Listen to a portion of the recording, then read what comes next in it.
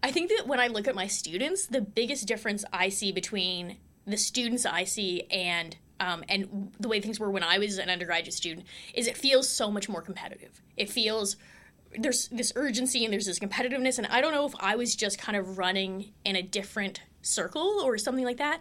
But for whatever reason, it seems as though the pressure to get a prestigious co-op or to do something in particular or to participate in a particular extracurricular activity, that seems really intense, much more so than I remember. And that's actually why you'll notice in my class, right, I have the grace period for assignments and things like that.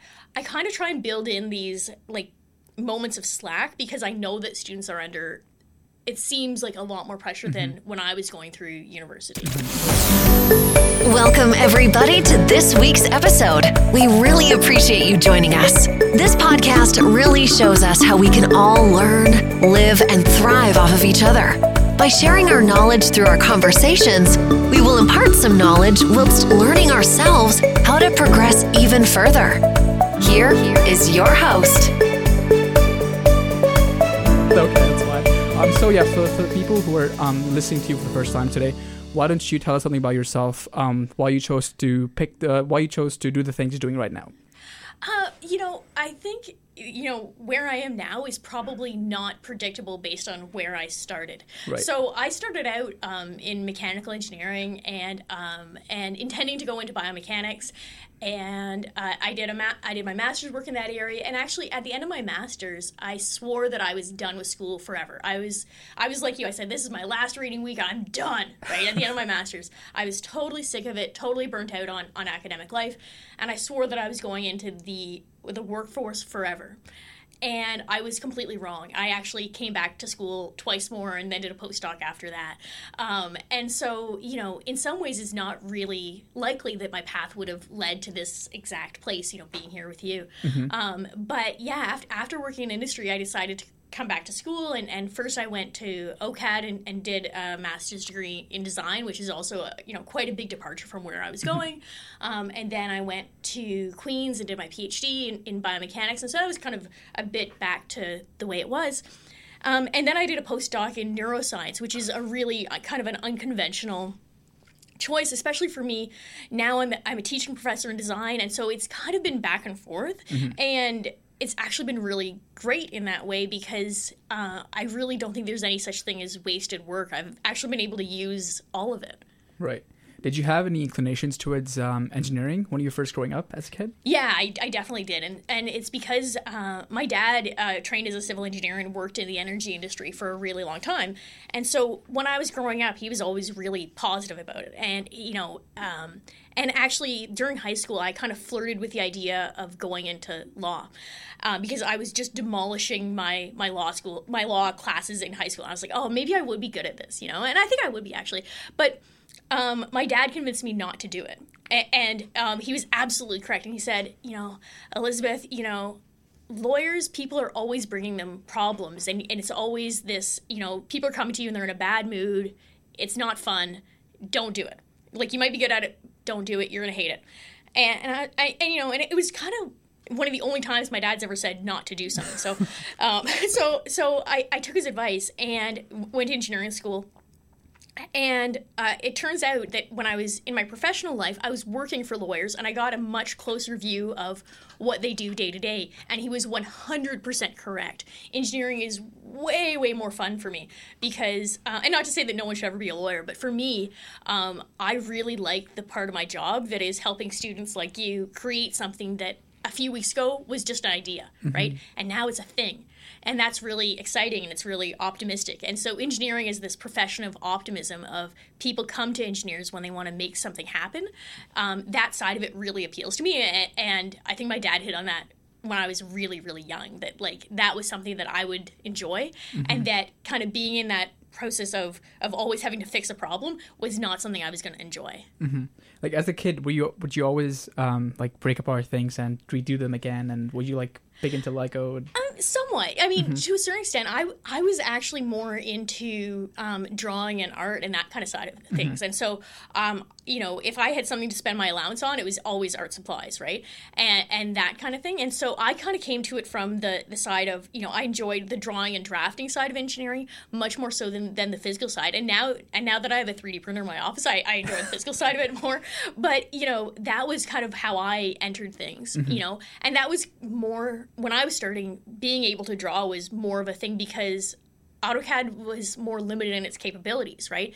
Now, at that time, it was just like a command line, and you're typing like circle if you wanted to make a circle. Right. And now the tools are so much better.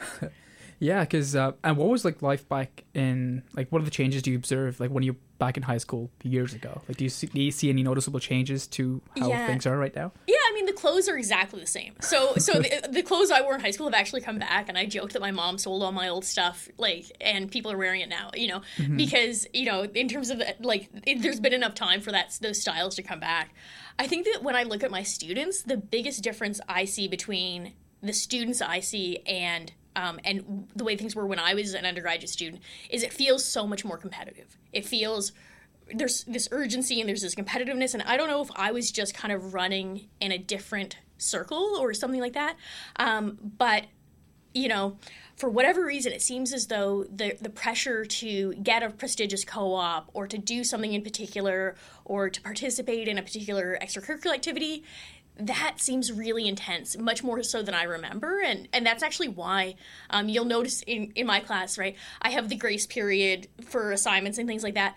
I kind of try and build in these moments of slack because I know that students are under, it seems like a lot more pressure than when I was going through university. What do you think is the leading cause for there's a lot of pressure on students in high school and university. So what do you think would be? I don't know. I wish I did. Because then I would maybe be able to be a bit more effective in mitigating it. But I think part of it is that comparisons are a lot easier. So when I was in university, social media really wasn't a thing yet. I was at the very, very beginning of Facebook, but that wasn't until my master's, right?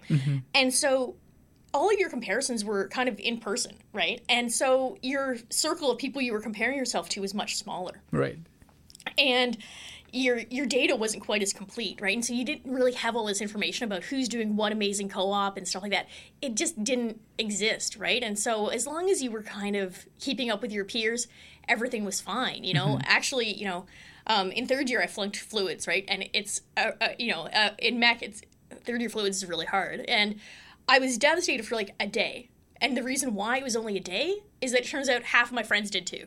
And then we all went and wrote the makeup exam together, and we actually had a really nice time.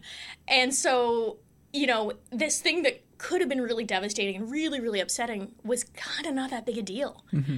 Just because everyone was kind of in the same boat. And I think that doesn't really exist nowadays because, the comparisons are so aggressive. Right. Yeah. What was life back in Queens like? Because you did bachelor's in Mac. Yeah, Queens. Bachelor's in Mac. Yeah. And so I spent a lot of time on the Formula Car team. So wow. And it's really interesting because my activity was I was involved in building the chassis for the Formula Car team, and a lot of my close friends, like my two best girlfriends now, they were on the team with me, and so that's 20 years ago that we were doing this, and it's really interesting that now I teach a class that's basically about that. And at the time, I never would have thought, oh, yeah, I'm doing this activity. I've lost all my arm hair to the epoxy. This is all going to pay off someday because I'm going to get a faculty job where I'm teaching this. Never even crossed my mind, right? that this experience, gluing a car together would actually have a really profound impact on my professional life 20 years later. Mm-hmm. And did you ever think about during your bachelor's, think about doing a master's at one point? Yeah, I did because, in biomechanics, a master's is kind of your baseline qualification. It's really hard to do anything with just an undergraduate degree in the biomechanics world. And so I always kind of knew a master's was on the table. I was kind of on the fence about a PhD. So that's why I went away and I worked on it and I came back. And that ended up being a really good thing because when I came back, I had kind of that maturity and the work ethic that you build from industry and kind of that, I don't want to say common sense, but that that ability to prioritize. Mm-hmm. Do you think a master's changes people's perspective about like what happens in the real world when they get into jobs, into the industry? Because usually the trajectory people take nowadays is bachelor's, and then in the last year they're finding a job, full-time job. Yeah. Do you think doing a master's changes the way they look at life, look at jobs in general? I think it changes. I think that the biggest change with going from an undergrad to a master's is that in a master's you're much more self-directed, ideally, right? And you are the expert on that project, and you probably know more about your project than your advisor does, and that's a really big shift from undergrad, where you're kind of this, it's not how we want it to be, but you're kind of this passive receptacle in some cases. Right. In a master's, you can't be that. That's impossible, and because you're trying to discover new things. And so I think that that's the biggest shift, is that all of a sudden you're accountable for all of the work that goes on. You have to do the reading. You have to do all of the experimental work. You have to be the one to make decisions about instrumentation. And so, having that ownership is really a big shift, and it's, I think, a really useful one. Mm-hmm. So you're saying that you have to be the motivation has to be more intrinsic. Exactly, yeah. Right, yeah, because when I talk to people and I ask them, do they plan on doing masters, the one big thing they say is that it's a lot of work. I just want to get a job and just, settle in. Yeah, but I don't even know if you can do that when you're having a job, and again, maybe it was my own experience in industry, but the folks that I was working with were really astonishingly bright, and you're working really hard to keep up with them. And we were always learning, and the firm actually did a decent amount of research, and the field was always changing, and you always had client demands, and so I wouldn't say that it was particularly like, I'm going to kick my feet up and do this for 30 years and I'm going to do it exactly the same way. Mm-hmm. I was only at the firm for 5 years, and it felt as though I was always learning something. And actually, my first couple of months on the job, I would come home and I'd be exhausted because I'd learned so much that day. Mm-hmm. Probably even more than I did when I was a student. Because you're learning a whole new domain area. So yeah, I don't know. And again, maybe that's only my experience, or maybe that's just how I work. Mm-hmm. But I don't ever think that you get to do that. Right. Were there times during your master's where you thought that, this was a bad decision? Oh, I wanted to drop out all the time. I wanted to drop out. I fantasized about it. Really? There was moments where and it wasn't that it was that hard. It was just, I just didn't see the path through it. Mm-hmm. Right. And it felt a little bit like I was spinning my wheels and not really making any progress. And, there's times when it just wasn't fun, mm-hmm. And then you get through it and you're like, wow, that is actually a really substantial work, or, and you have those moments where it's really worthwhile. And actually, even during my PhD, I actually had to start over.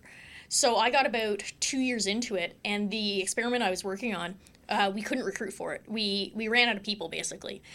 And so I only got to reuse about probably 200 words out of my initial proposal. I only managed to salvage 200 words of it.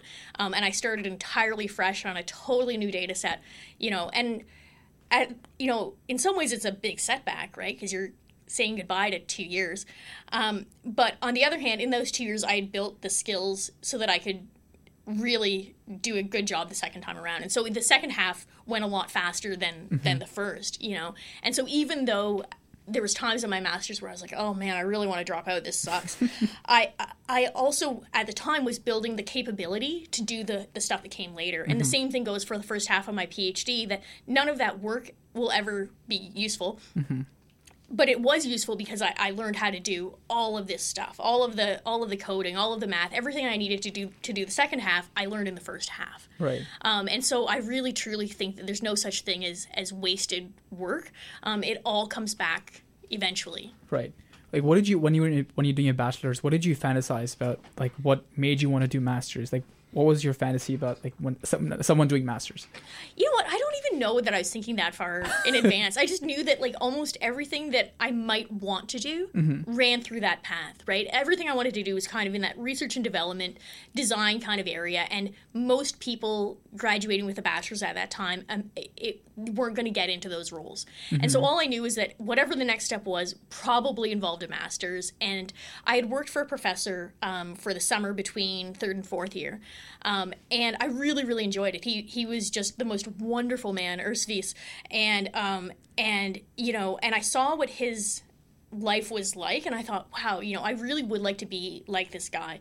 He would pick up his phone and say, "Hello, Urs Wies, I'm so glad you called." And he didn't know who it was, right? He answers his phone that way no matter who was calling, right? Right. And I really loved that optimism and all of that. Wow. Yeah, because I asked this question because people often, they have this idea that something, this is the way masters usually happens. This is the way. Yeah. Before getting into anything, people make choices. They fantasize about things.